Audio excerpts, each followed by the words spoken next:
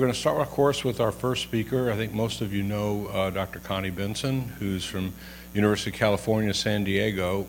She is a world-renowned investigator in especially opportunistic infections over the years, in particular TB and MAC.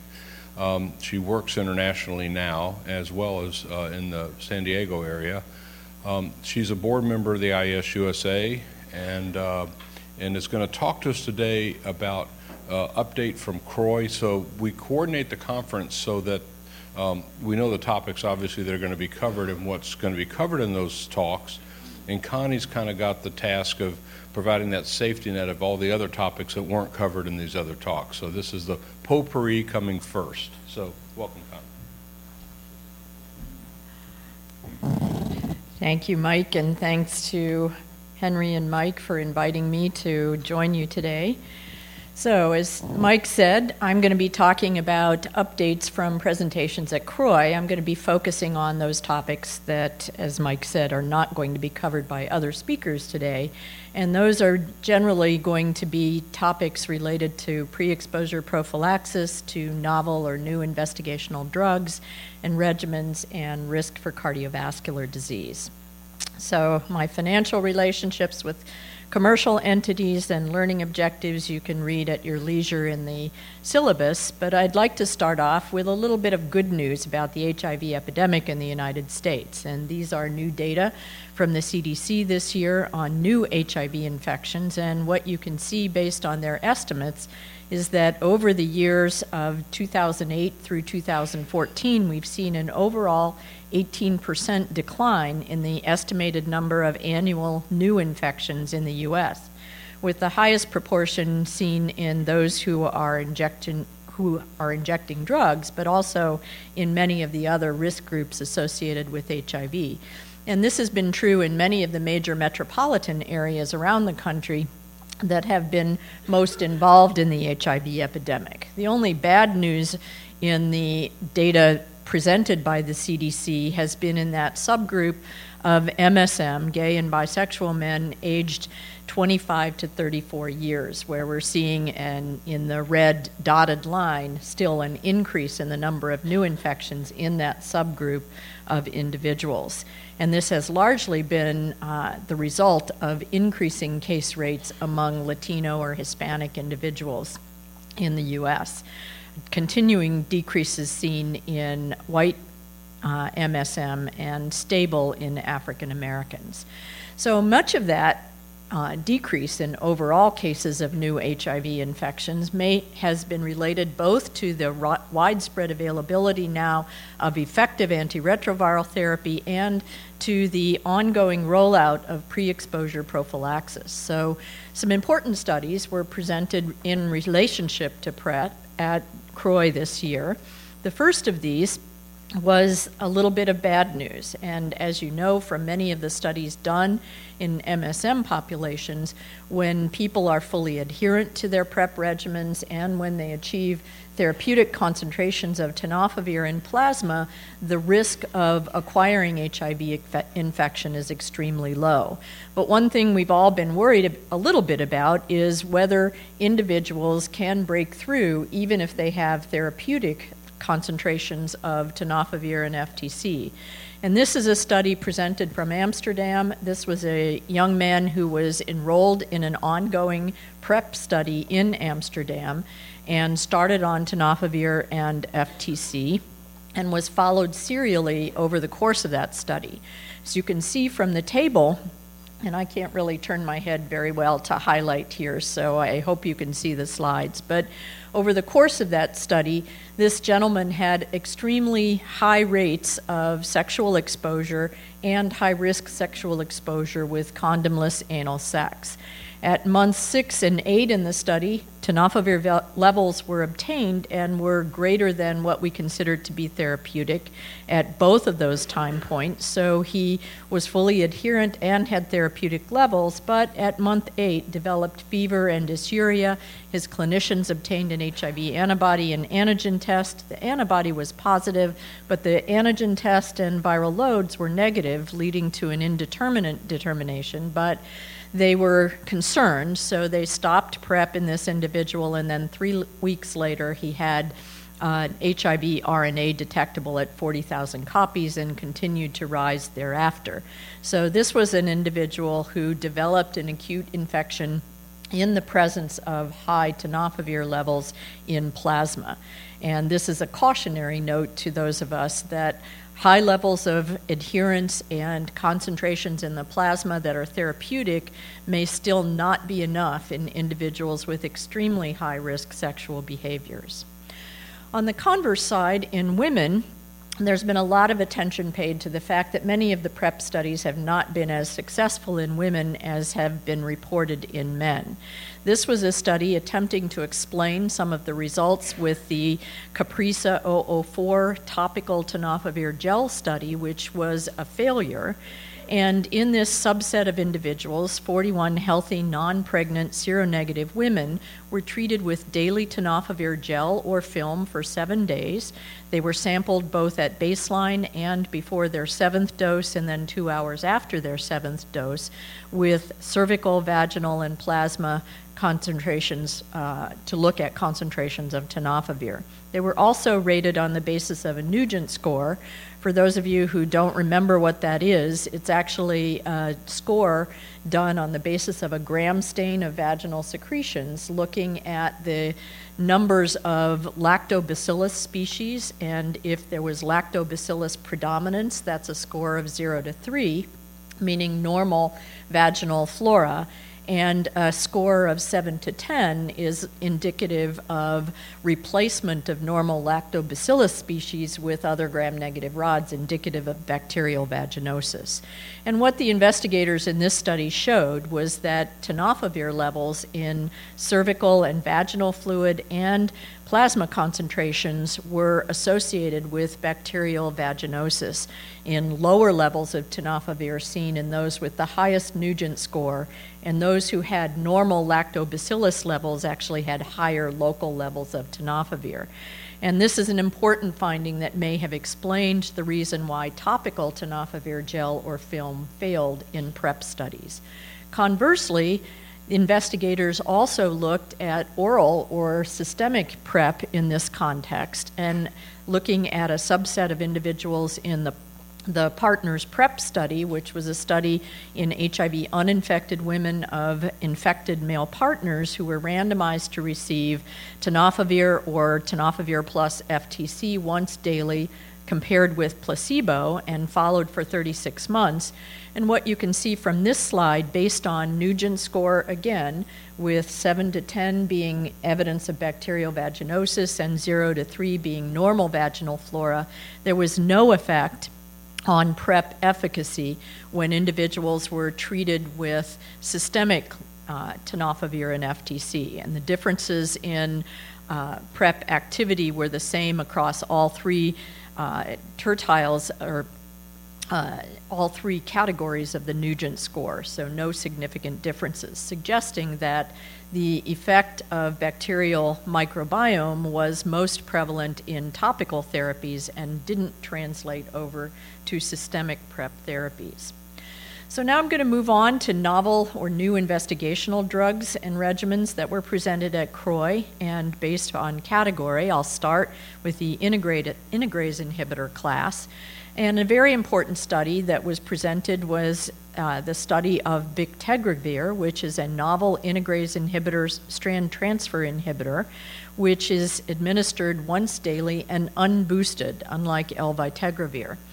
It is active against wild-type HIV and INSTI-resistant variants, has a long half-life of 18 hours, low potential for drug interactions on the basis of non-boosting, and in a pilot study of monotherapy given for 10 days, there was rapid dose-dependent decrease in HIV RNA of greater than 2 logs.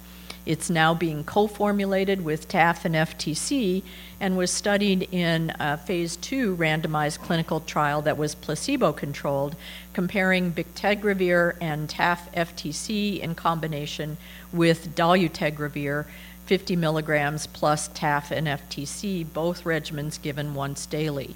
In this ART naive population, The safety data suggested that both arms were well tolerated through 48 weeks. The most common adverse events were diarrhea and nausea. There were no serious adverse events or deaths in the study.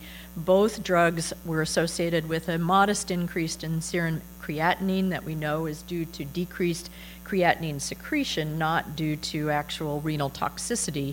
And only one patient had to stop therapy at week 24 for an urticarial reaction. This is the money slide given in a tabular formulation. At week 24, the primary endpoint, virologic success rates, showed a modest difference, with bictegravir being 97% suppression to less than 50 copies, while the dolutegravir arm was 94%. This was a treatment difference of only about 2.9% and was not statistically significant.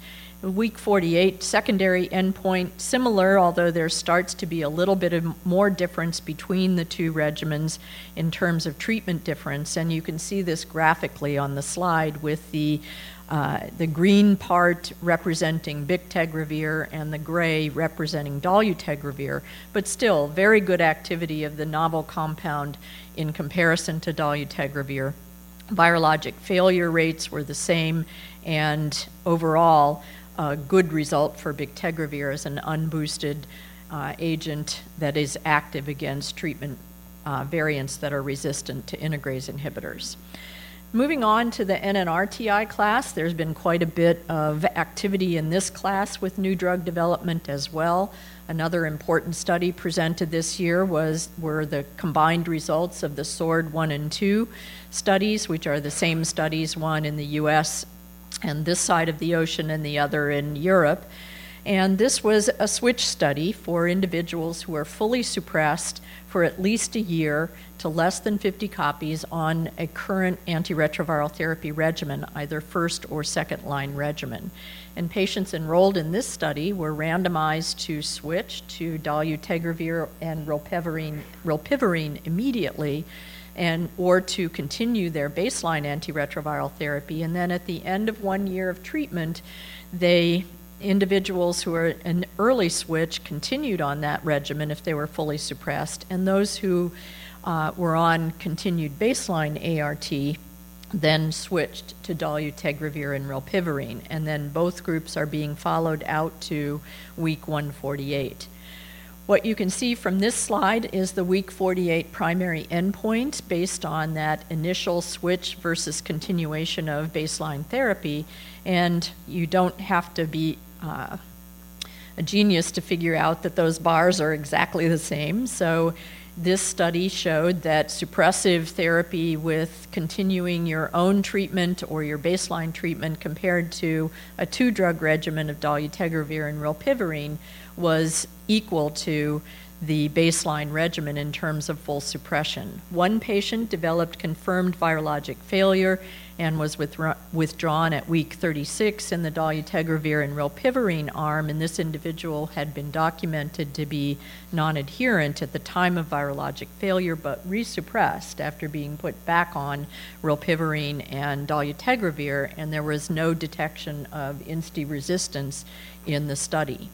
Safety outcomes from the study did show a little bit of a splay in terms of differences, although roughly comparable in terms of adverse event rates, with a higher rate of drug-related grade 1 and 2 adverse events at the time of the switch in both groups, the early versus delayed switch, and a slightly higher rate of withdrawal for adverse events after the switch. 4% versus less than 1% for those who had maintained their baseline regimens. There were no changes in serum lipid values from baseline to week 48 in either treatment arm, as you might expect. The next study, looking at NNRTIs, were the results of the DRIVE study. I have no idea what these acronyms are representing anymore, but they sound good. SWORD and DRIVE, they're very aggressive names. But this is a study of doravirine compared with darunavir-ritonavir. Doravirine is another investigational NNRTI that is potent activity against many NNRTI-resistant variants, including those with the K103N, a Y181C, G190A, and various combinations thereof. It's got a long half-life, can be used once daily dosing, is associated with minimal drug-drug interactions, and in previous studies had been shown to have a better safety profile in terms of central nervous system events when compared to efavirenz. The primary endpoint of this study, as seen here, was a largely treatment-naive population who had no underlying or baseline drug genotypic resistance to the NNRTI class. And comparing a 100 milligram daily dose of doravirine with darunavir/ritonavir given once daily in combination with NRTIs that were chosen by the investigators. And this slide summarizes the virologic results of the study, basically showing completely overlapping curves. So at the end of week 48, those who were fully suppressed on both regimens were between 80 and 84%, and the overall virologic response and non-response were quite similar. So comparable to darunavir/ritonavir containing regimen in this patient population. There was a trend toward somewhat greater efficacy in the doravirine arm in those who had very high baseline viral loads of greater than 500,000 copies or very low CD4 counts of less than 50 in the study, but we'll need to look at those data as they continue to play out over time in the study. Also, with regard to clinical adverse events, the regimens too were very comparable, with overall adverse event rates being similar, serious adverse event rates being similar, and the only real difference between the two was in GI intolerance, with slightly higher rates in the darunavir/ritonavir arm, as you might expect in any regimen given with ritonavir. In other specific outcomes, also as you might expect, the week 48 fasting lipid levels were decreased in the doravirine arm and increased in the darunavir/ritonavir arm, particularly as compared with LDL cholesterol and non-HDL cholesterol levels. There was no genotypic or phenotypic drug resistance that emerged to doravirine or darunavir/ritonavir during the study. So again, another NNRTI class drug that looks very promising for future regimens. Again, in this class, a third new drug that's under development is L-sulfavirine, which is, again, another novel NNRTI that can be administered once daily. It's a prodrug of another investigational drug, and this one has a half-life of 8 days. So, again, making the case of long-acting agents in development. 10-day monotherapy studies with this agent also showed greater than 2 log decrease in HIV RNA, and a 20 milligram once daily dose was chosen to move in to phase 2B randomized clinical trial that was reported at CROI. And this compared L-sulfavirine 20 milligrams once daily in combination with tenofovir and FTC, and compared to efavirenz as the control arm in combination with tenofovir and FTC. And this tabular format, which was presented at CROI, is a little bit different way of looking at it in terms of median HIV RNA levels, but suffice it to say that the proportion of individuals with less than 50 copies at week 48 across all participants was a little bit higher in the L-sulfavirine group compared to efavirenz, and this was particularly explained by those individuals who had baseline HIV RNA levels of greater than 100,000 copies. So the greatest difference between the two arms were in those individuals with higher viral loads at baseline. In terms of the safety profile, and on the right-hand side of your slide, the blue is the L-sulfavirine and yellow the efavirenz arms. You can see based on the way they chose to present it, it makes it look like there's a huge difference between the two arms. There wasn't.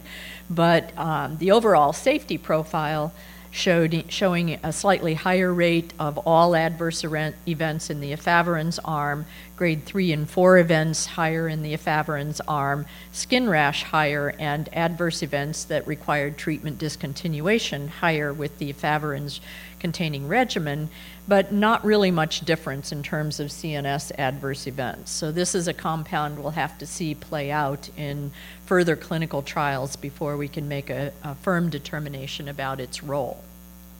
So moving on to another class of investigational drugs, the attachment inhibitors. There was a very interesting compound that got a lot of attention at CROI, and that was TMB-301.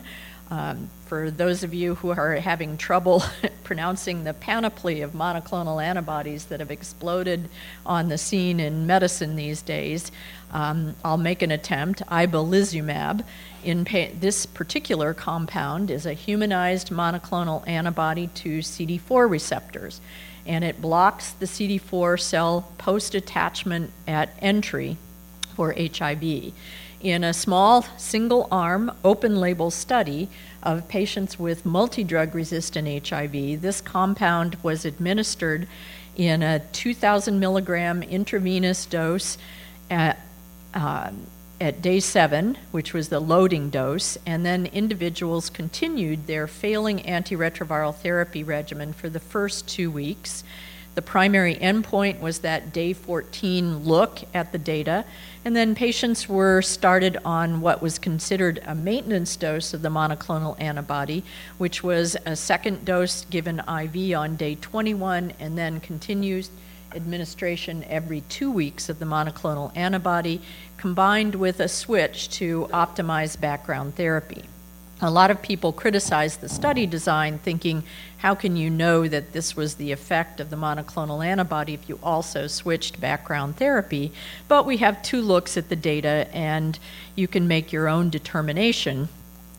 In week 24, the outcomes were looked at in several ways. One, greater than 1 log decline in HIV RNA, a greater than 2 log decline in HIV RNA, and the proportion of individuals who had less than 200 or less than 50 copies of HIV RNA.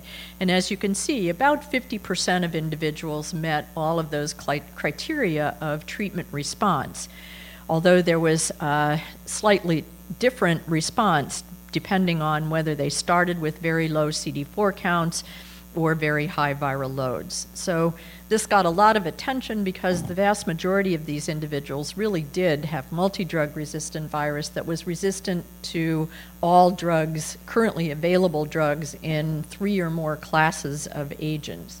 So it was a pretty drug-resistant group, and a 50% response is substantial. The drug wasn't without adverse effects, however. Grade 3 and 4 serious adverse events were seen, although these mostly were not clinically significant in terms of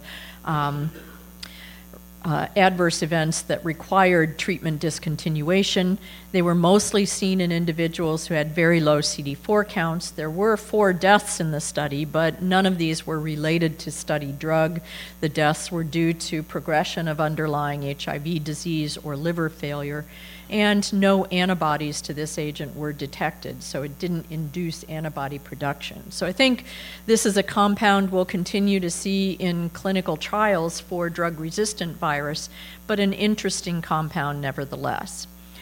The next group of drugs I'm going to talk about are ones that really don't have a lot of clinical information available about them. They're earlier in the pipeline, and whether they will make it to clinical practice is hard to assess at this point, but novel compounds nevertheless. The first of these is a new class of drugs, first in class with picomolar activity in terms of inhibition of HIV capsid. The capsid inhibitor works at multiple steps in the HIV replication cycle, both at capsid core assembly and at nuclear translocation being the principal targets. It has high potency against all major HIV subtypes, including resistant mutants of every other drug class, and it sits in a conserved inhibitor binding site, so it looks like it may be relatively resistant to developing resistant mutants in and of itself. A compound has been selected with relatively high potency, low clearance, and is long-acting, and maybe we'll see results in clinical trials in the near future. EFDA is a novel NRTI class of drugs, although it works a little differently than the classic non-nucleoside nucleoside reverse transcriptase inhibitors by inhibiting the translocation step in reverse transcription. It's highly active against both HIV-1 and HIV-2 at nanomolar concentrations, and particularly active against the K65R and the K65R Q151 complex mutants that are actually hypersusceptible to this agent. Single 10 milligram oral dose was active for more than 10 days with a median viral load reduction of almost 2 logs with this agent in monotherapy studies. And over here on the far right side of the slide is an attempt to put it into long-acting nanoformulations, and with this particular compound, they see active drug levels above the EC50 for the organism out to 180 days. So how that will evolve in clinical practice remains to be established, but a very interesting compound nevertheless.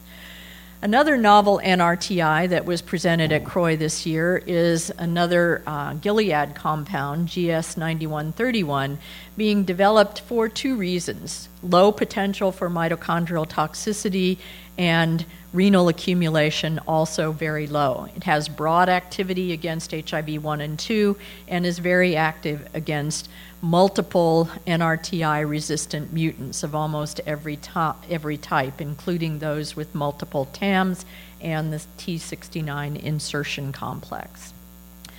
The protease inhibitor class continues to also be a target of new drug development. There is one, GSPI1, a novel potent PI that has a high resistance barrier and the potential for once daily oral dosing without boosting.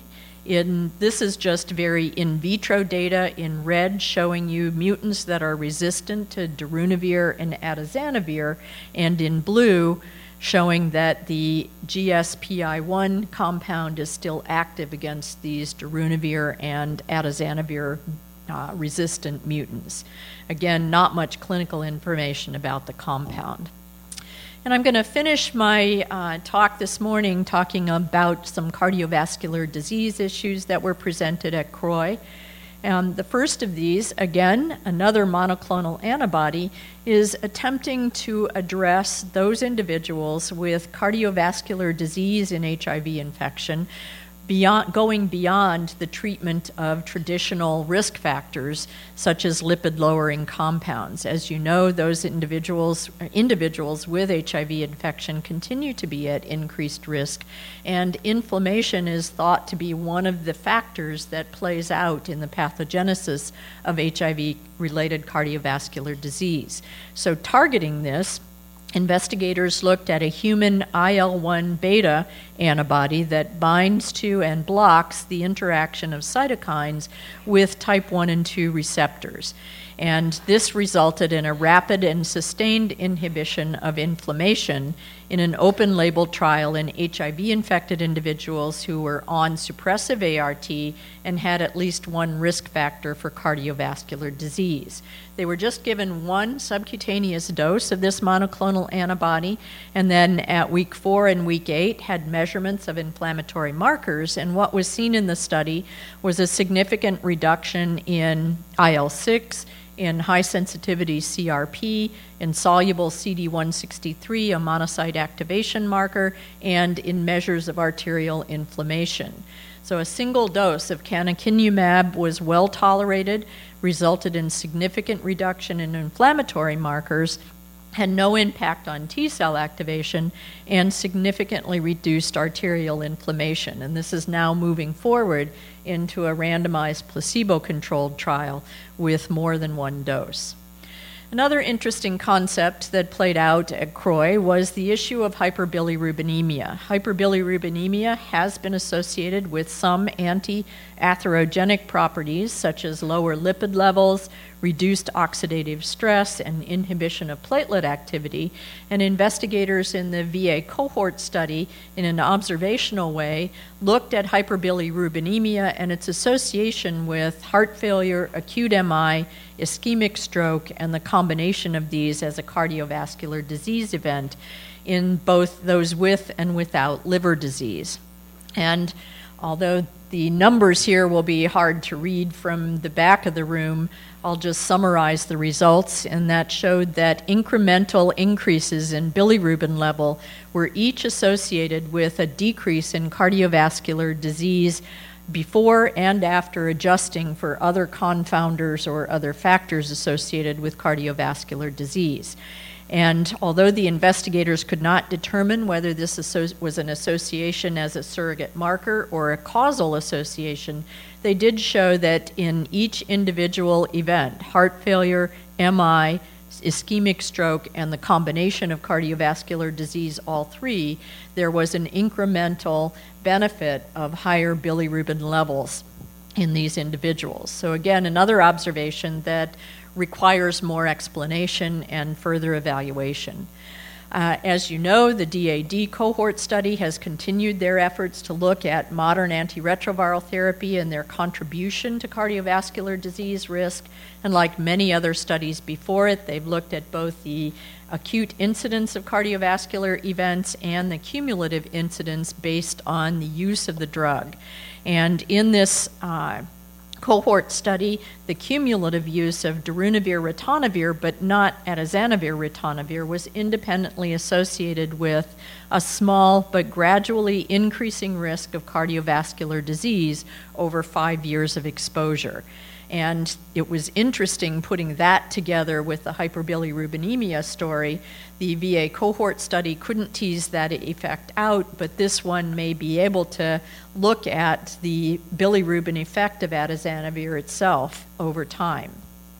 And then I'll finish off by one important point that I think we all need to be cognizant of. Although the drugs we use to treat HIV and HIV itself are associated with modest increases in cardiovascular disease risk, the thing to remember, and what was further highlighted by this retrospective meta-analysis of HIV-infected adults who had confirmed MIs in the NA Accord study, a 40% MI reduction rate was associated just with those simple things like, and I say simple sarcastically, smoking cessation, reduction in total cholesterol, or treatment of hypertension, irrespective of HIV infection and irrespective of BMI. So I think making the point that treating the traditional risk factors has a greater impact than just HIV events in and of themselves.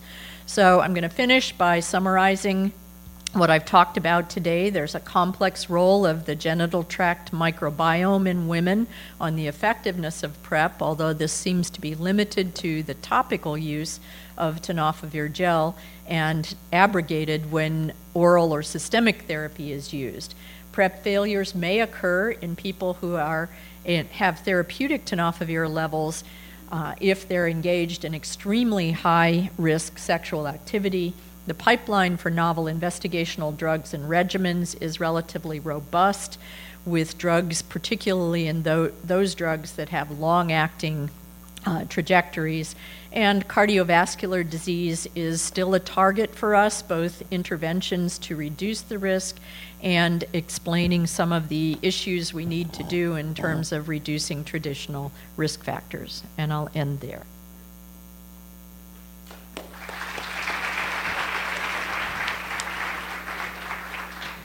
Very nice review, Connie. And what I'd like to start with, first off, there are two ways to ask questions, or maybe three. You can just scream, or you can go to the microphones over here, or fill out a question card, and then folks are coming around and picking up your questions, and I can read them. Before we get into the questions directly from the audience, I know we didn't give you maybe totally enough time to go through everything.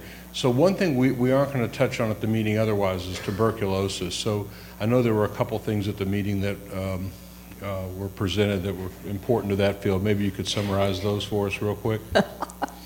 No, I was unprepared for that. Okay. I think one important study that was presented related to tuberculosis at the meeting was preemptive therapy with corticosteroids for prevention of TB-associated iris, and I found that to be a very interesting study suggesting that you could reduce the risk of and the occurrence of iris events in people with active TB when you combined both anti-TB therapy, antiretroviral therapy, and preemptive corticosteroids. Yeah. So that, to me, was, I think, a novel randomized controlled trial and really produced some important events. Right, and one thing I think that we've talked about a lot that you touched on some is that I thought one of the really important studies, just to highlight this again, is in the integrase inhibitor class, some people have been advocating the use of dolutegravir as a monotherapy, and bottom line is it's not ready for prime time in that way. That particular study was a study in healthy volunteers, specifically looking at the pharmacokinetics of INH and rifapentine given together with dolutegravir. And the purpose was to look at the 12-week INH rifapentine regimen for treatment of latent TB infection. These were healthy volunteers, and after 4 patients were enrolled in the study, it was stopped prematurely because 3 of the 4 individuals developed a rifapentine, what was assumed to be a rifapentine hypersensitivity reaction. And one of those was a particularly severe reaction that put a person into the hospital in the intensive care unit for a short period of time. It's not clear whether the INH played into that or whether it was all related to rifapentine or what role the dolutegravir had in the hypersensitivity reaction. So those data are being worked on now. Henry, you might have more information about it, but it was done at the NIH Clinical Center, and very important study that almost didn't get presented, but one of us resurrected it from the submitted abstracts. So because it was thought to be right. Clinically it's one of the important. advantages of having one of the people from the CROI organizing committee come present. You get the inside scoop. It's inside baseball. So tenofovir FTC is PrEP. Somebody who seroconverts while on PrEP, does that mean they for sure are infected with a virus resistant to either TDF or FTC?